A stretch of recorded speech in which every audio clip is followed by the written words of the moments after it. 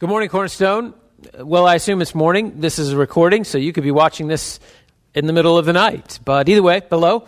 My name is Jamie. I'm one of the pastors here at Cornerstone. It is my honor and privilege to invite you to point your Bible to the Gospel of Mark, chapter 10. Mark, chapter 10. This is the last sermon in a series that we've called Vision, in which we're looking at our church's mission and vision statement.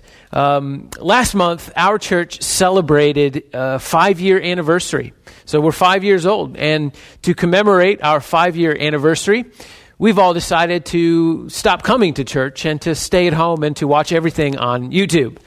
Of course, I'm kidding. We can't gather unless you just woke up from a coma. You know the reason. There's a pandemic on, and so we can't gather, and that's really sad, and that's really difficult, but we trust the Lord has a purpose in it, and we also trust that we'll be able to gather again very soon. Attached to the video, there is a home worship guide. Looks like this, and in your home worship guide, you can see an order of worship. And I'd recommend that you follow along with us. You'll read from Psalm 116, and you'll say a prayer. We've even given you a couple of suggestions of songs to sing. After we're done watching the video, you're welcome to follow along in the study guide that we've included with your home worship guide. As a supplement to today's message, pastoral candidate Steve Minter, some of you know him as Stephen Minter. No one actually knows his real name. We sat down and we recorded, we did a little bit more of a deep dive into today's text and sort of drew out some things from the text that we didn't have time for in a sermon. And so look for that somewhere around Tuesday.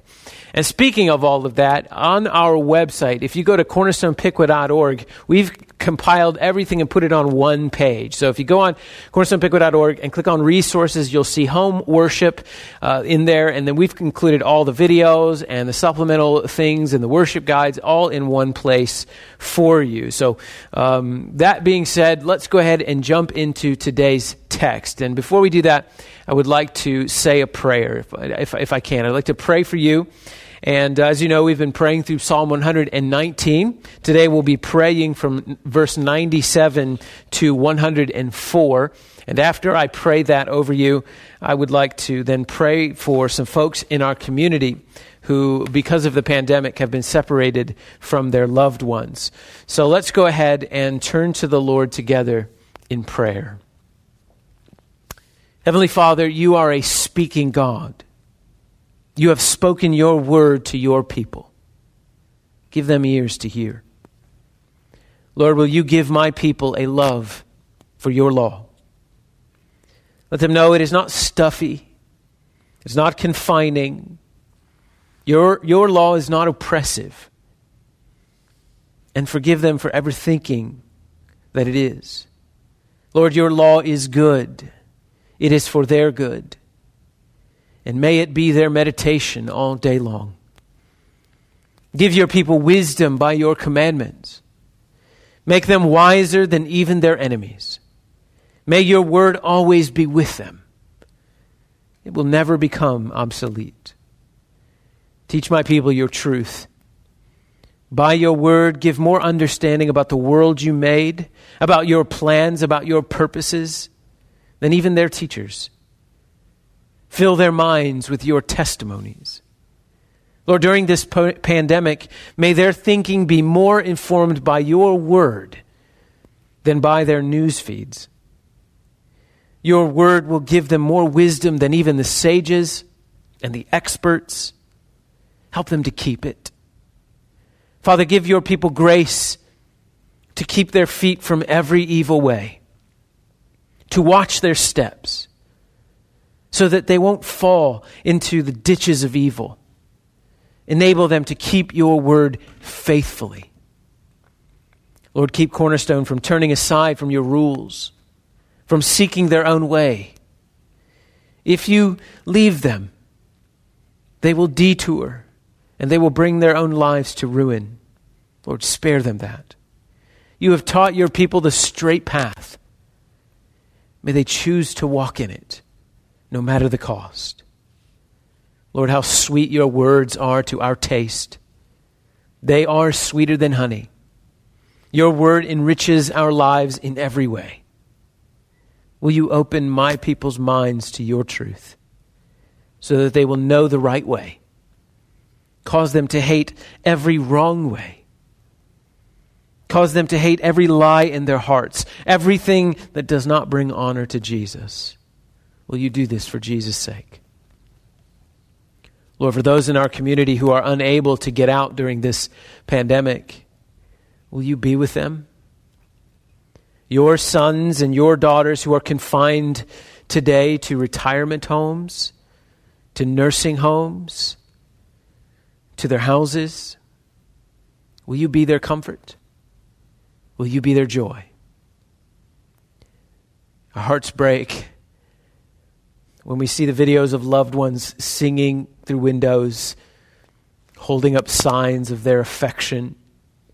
How hard this must be from those who've been cut off from spouses and from family and from friends. You know them. You know them in their loneliness. Fill their lonely rooms with your love. Hold them close, Holy Father. Speak clearly to them of your favor and of your care. Use this season to ripen them into a spiritual harvest. Lift this scourge from our land. Protect the vulnerable. Bring families together again. Bring churches together again. Enlarge our hearts in this season to love more fully, to love more faithfully. You are great. Your word is great. We're trusting your purpose in all of this. Amen.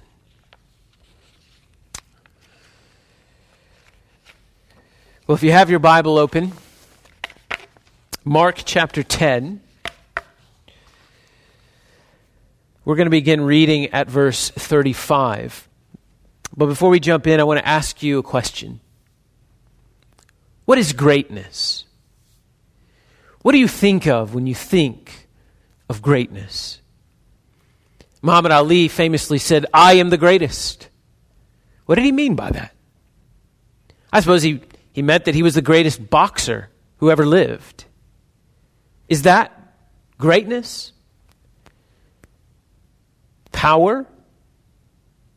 Success? In sports, the most successful person is the greatest person. But what about other areas of life? What is greatness in life? Let me ask you another question. What do you think of when you think of a servant? I suspect you're picturing someone in the employ of another. Someone who exists to serve someone greater than themselves. Maybe you're picturing a scene from Downton Abbey. The waitstaff. Servants who live apart from the royals and exist to serve the royals. Handmaidens, footmen, valets, attendants, servants. How do you suppose God would have answered those two questions? How does God measure greatness? Well, we don't have to wonder. The Lord Jesus told us how God measures greatness. You see, when God pictures greatness and when God pictures a servant, he's picturing the same person. Today is Palm Sunday on the church calendar. It's a day in which we remember the Lord Jesus going into Jerusalem on the back of a colt. He's going into the city where he will be tested, where he will be tried, where he will be tortured, where he will be crucified. In Mark's gospel, the triumphant entry of Jesus into Jerusalem happens in chapter 11. Today, we are in chapter 10. And the events that we're about to read happen just before Jesus' triumphant entry. And I don't think that's accidental. You see, because what Jesus teaches, Jesus models. This passage has a lot to say to all of us in reframing the way we think about greatness, the way we think about servanthood. Seems to me this is a timely word. Well, as I mentioned earlier, we are at the end of a series where we're reconsidering the purpose of our church. Our mission statement is simple. We exist to proclaim the excellencies of Christ until Christ is all.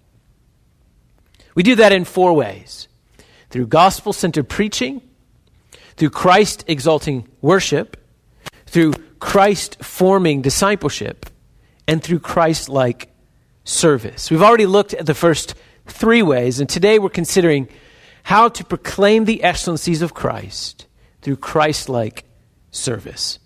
I have 3 points to draw out from this text. First, we'll look at the greatness of Christ as our Savior.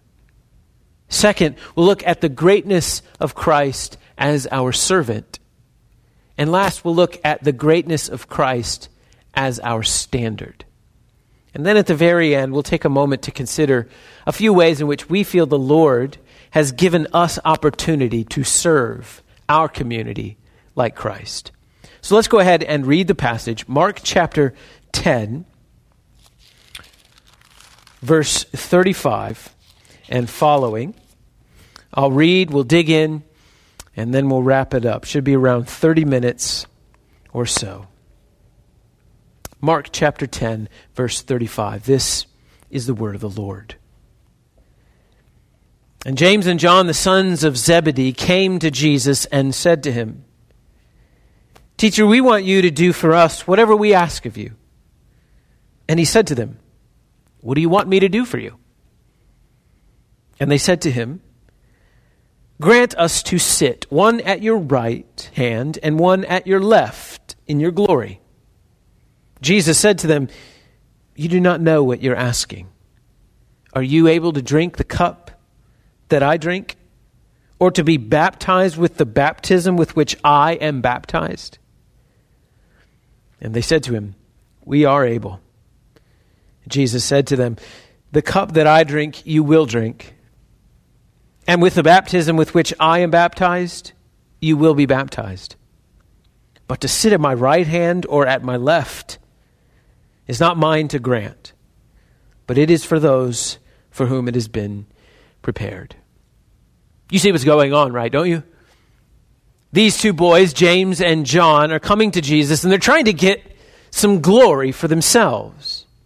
Jesus, when you come into your glory, when you come onto your throne, can we, sit next to you so when people are coming around and sort of taking pictures of you, maybe we can just sort of lean into the frame once in a while? Mark's account of this story is kind.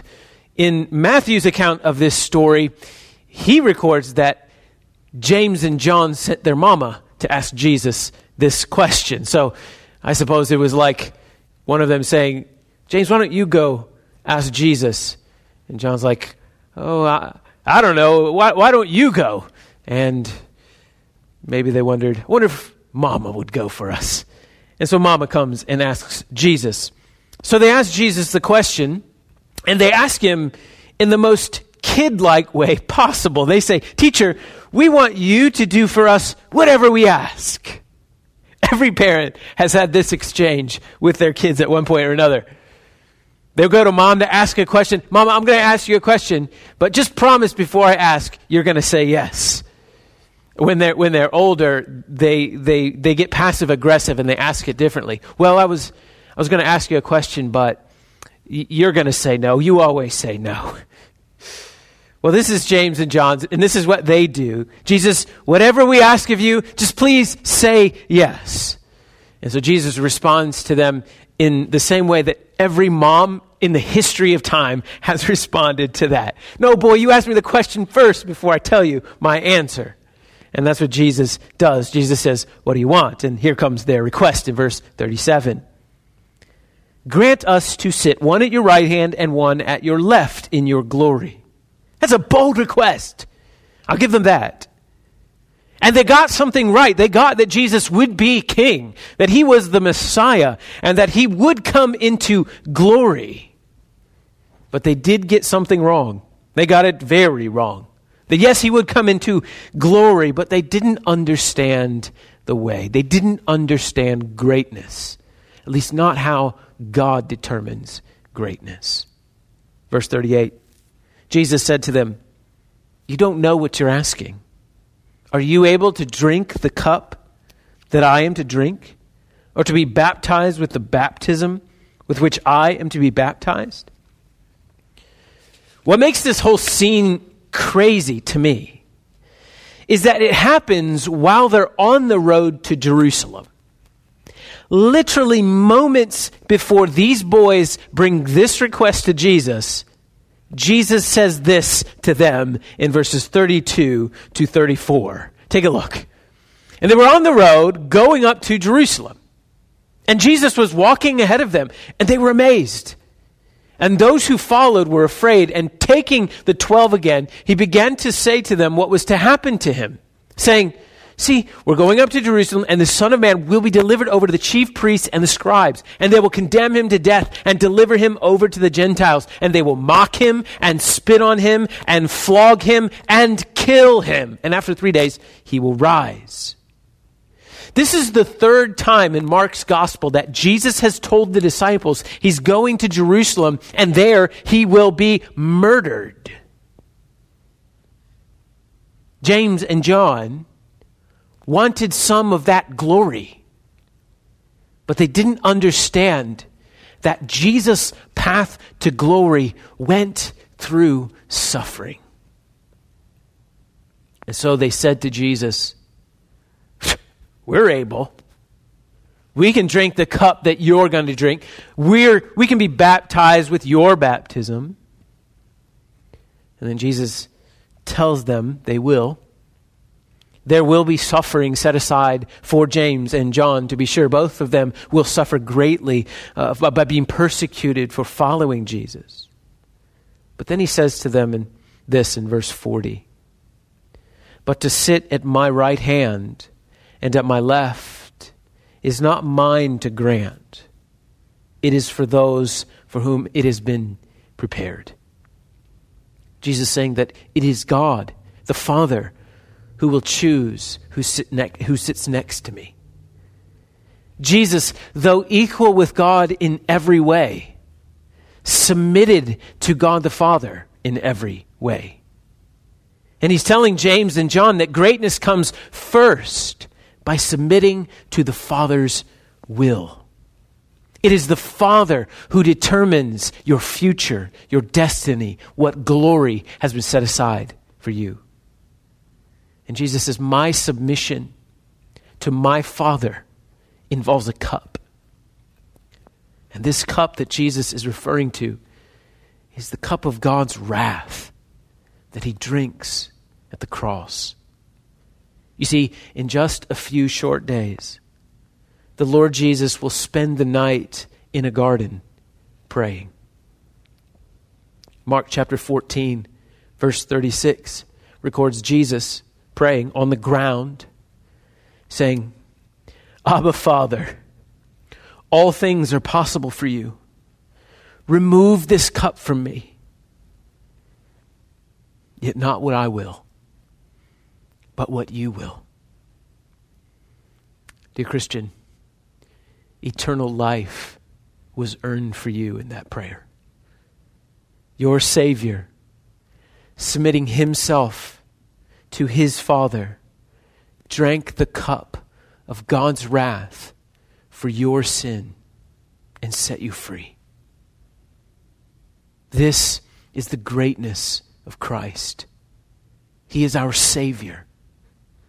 Each one of us have turned from God and have justly earned his wrath for our sins. And God owes us nothing but just punishment for our treason. But God is not only just, he's also gloriously gracious. And so he wrapped himself in humanity. God the Son became man, came on a rescue mission to save his people from their sins. And though he committed no sin himself, he bore the penalty of sin on himself. And he died. And God raised him to life 3 days later, and he ascended into heaven, where he sits enthroned in glory forever. God has highly exalted him and bestowed on him the name that is above every name, so that at the name of Jesus, every knee should bow in heaven and on earth and under the earth, and every tongue confess that Jesus Christ is Lord, to the glory of God the Father. If you're watching this and you're not a Christian, friend, turn from your sins. Trust in Jesus Christ. Confess with your mouth that Jesus is Lord, and you will be saved. This is the greatness of Christ. He is our Savior. And this is the greatness of Christ, that he is our servant. Let's keep reading in Mark chapter 10. And when the 10 heard it, they began to be indignant at James and John. And Jesus called them to him and said, "You know that those who are considered rulers of the Gentiles lord it over them, and their great ones exercise authority over them.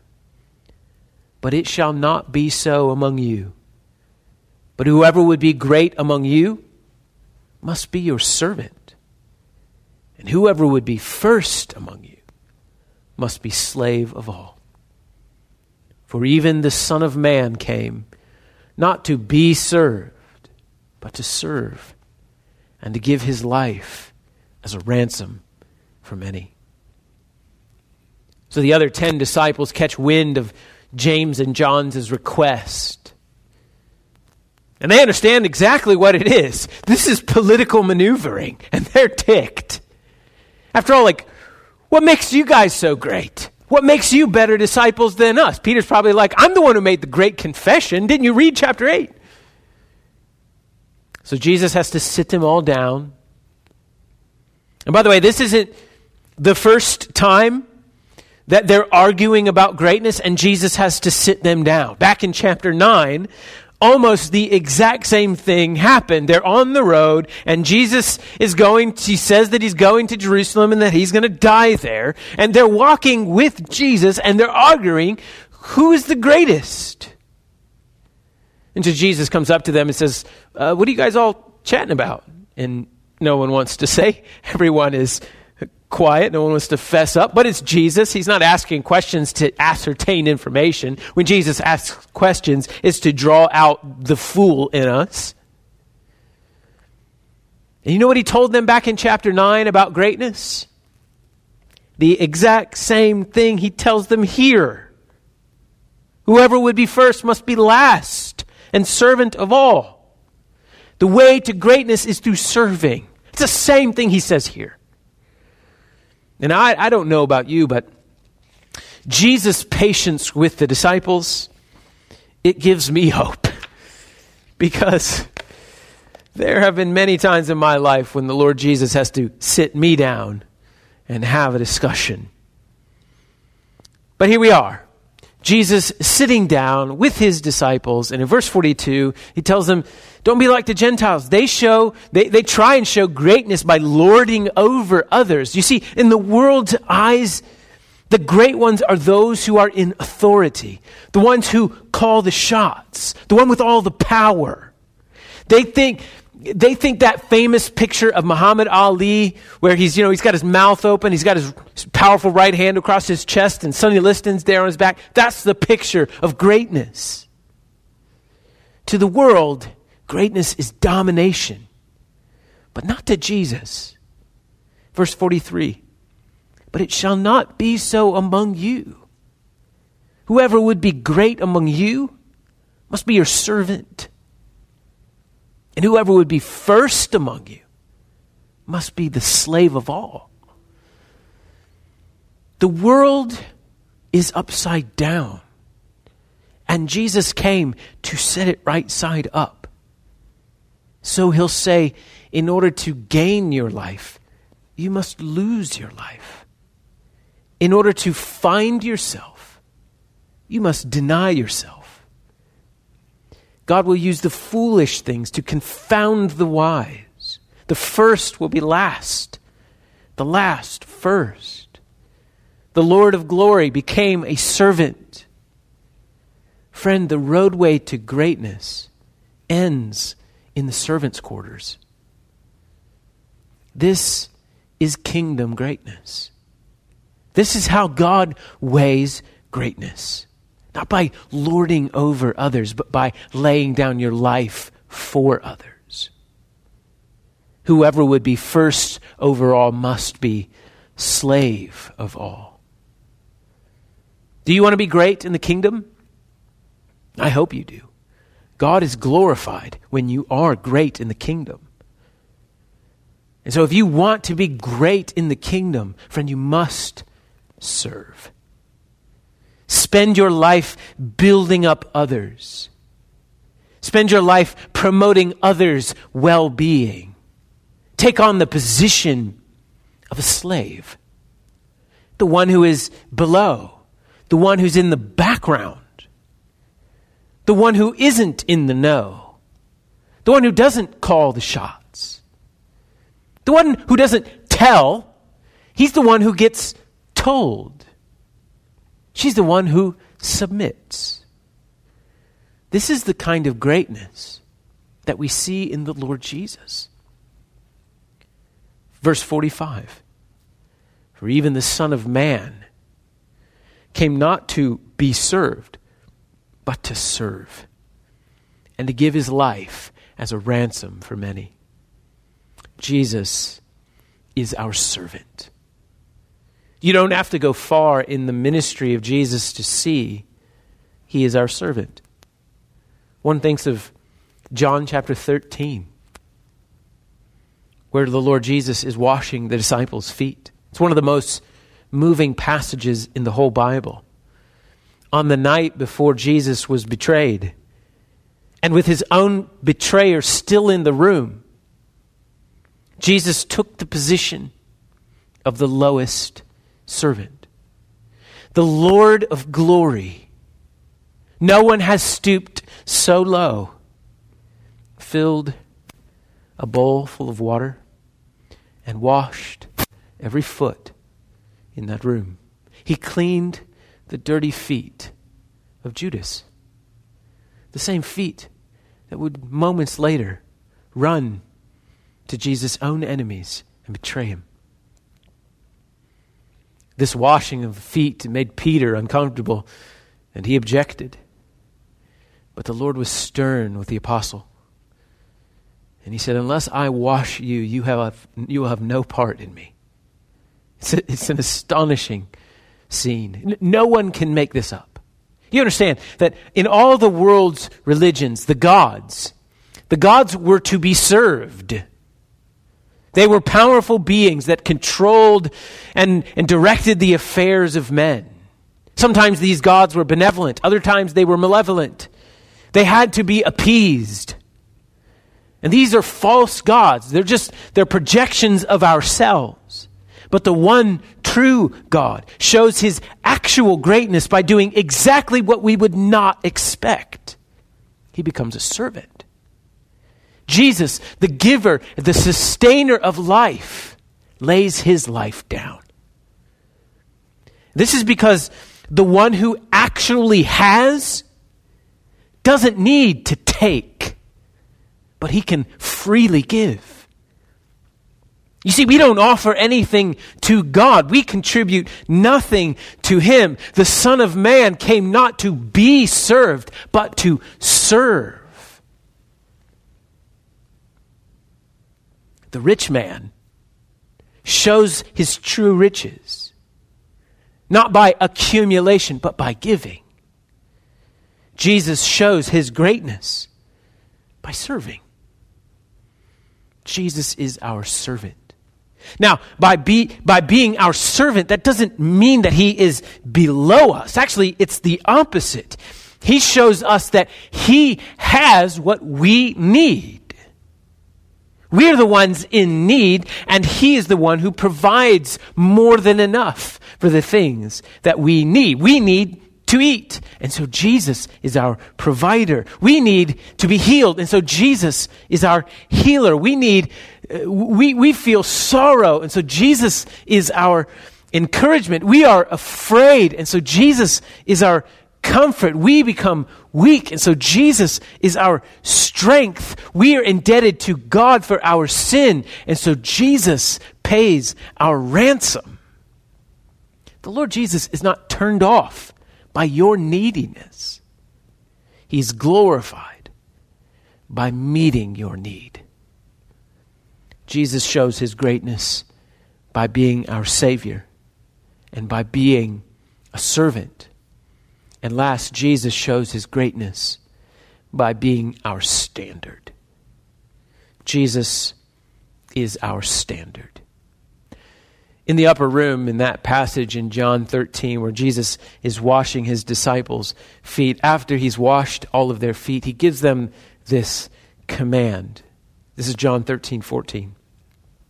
If I then, your Lord and teacher, have washed your feet, you also ought to wash one another's feet. Jesus is our servant. Jesus is our standard. Those who've had their feet cleaned by the Master will, in turn, clean the feet of others. This is exactly what the Apostle Paul was getting at in Philippians chapter 2 when he's teaching the Philippian church how they are to act toward one another. He says the way you're to act toward one another, you need to follow what Jesus has done for you. You can see this in Philippians chapter 2. Paul writes, do nothing from selfish ambition or conceit, but in humility count others more significant than yourselves. Let each of you look not only to his own interests, but also to the interest of others. Have this mind among yourselves, which is yours in Christ Jesus. See, he locks in what we're to do in what God has already done for us. Though he was in the form of God, he did not count equality with God a thing to be grasped, but emptied himself by taking the form of a servant, being born in the likeness of men. Have this mind among yourselves, Cornerstone. Consider Jesus. Though he was equal with God, he became your Savior. He became your servant, and he is your standard. You see, those who have been served will serve. They can't help it. They've met the lavish generosity of their Savior, and they can't help but to pour that lavish generosity out on others. You see, the stairway to greatness in the kingdom goes down. John the Baptist said it best. He must increase, and I must decrease. Jesus shows his greatness in serving, and each one of us is called to do the same. Serving others the way Jesus has served us means giving freely, expecting nothing in return, being generous with our time, being generous with our patience, being gentle, putting others before ourselves. There are many ways to serve. The Lord has given us plenty of opportunities. And no matter who you are, if you are a Christian, you must serve. And so I want to end our time by listing a few ways we believe the Lord has called our church to Christ-like service in our community. 3 areas. These hold particular opportunities for our church as we seek to serve in our community. We seek to serve the unborn, the unplaced, and the unreached. We serve the unborn. We seek to serve the unborn by praying the Lord would end abortion in Ohio and in the U.S. You see, we don't want God to make it illegal. We want God to make it unthinkable. And so we give financially to crisis pregnancy centers like the Elizabeth's New Life Center. Some of us volunteer in their offices. But we want to do more for the unborn. During this time of quarantine, will you pray? that the Lord would give us more opportunities to serve the cause of life? How can we, as God's people in this community, educate and promote the cause of life in Piqua, in Miami County? How can we serve our community by fighting for the cause of life for the unborn? Another way we believe the Lord has called us to serve in this community is in the area of the unplaced. There are nearly 16,000 unplaced children in foster care in Ohio. How can we, as a church, serve children in foster care? How can we promote the cause of adoption in Piqua and Miami County? How many of us are willing to change our financial goals, to readjust our financial outlook in order to adopt? Are any of us willing to get trained and certified to become foster parents? Are any of us willing to become a safe home, a respite home for those in need? One more way we feel the Lord leading us to serve is in the area of the unreached. There are between 5,000 and 7,000 unreached people groups in the world. To be unreached means you don't know a Christian, and you don't know anyone who does. 3 billion people alive today have never heard of Jesus. They have never read a Bible. They have no access to a Christian church, and there's no one around them to tell them about the love of God. Unreached people are unreached for a reason. Oftentimes, it's because they don't want to be reached. All the easy people have been taken. And so last year, our church shifted its missional giving to include only those missionaries who are serving among unreached people groups. We take 1 week out of our year every fall to ask the Lord whether He would have us get trained, sell everything, and serve the advance of the gospel among the nations. Lord willing, we'll do that again this year. But during this time of quarantine, will you pray? Will you pray for our church? Will you ask the Lord to raise up a team, a missions team, who will lead the way to provide training and resources in order to send teams out on short-term and long-term mission trips as we carry the gospel to the nations? There are many ways to serve. The Lord has given us plenty of opportunities, and each one of us has a part to play. To be a Christian simply means to put others above yourself and to serve them with the strength that God supplies. This is what we see in Jesus. This is the greatness we see in Him. He is our Savior. He is our servant. He is our standard. And we proclaim His excellencies by serving in the way He served. Let's pray. Lord and Father, God and Savior, You are great and greatly to be praised. Exalted in the heavens, the angels worship at Your feet.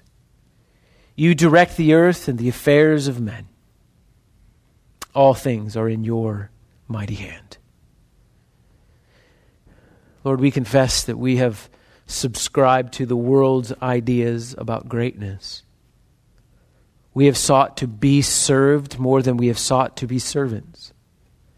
Will You forgive us? We have resisted Your Holy Spirit's leading us to consider others more important than ourselves. We're not like Jesus in so many ways. We think way too highly of ourselves. And how often have we taken something from the Master's hand and refused to give it to others? Lord, forgive us.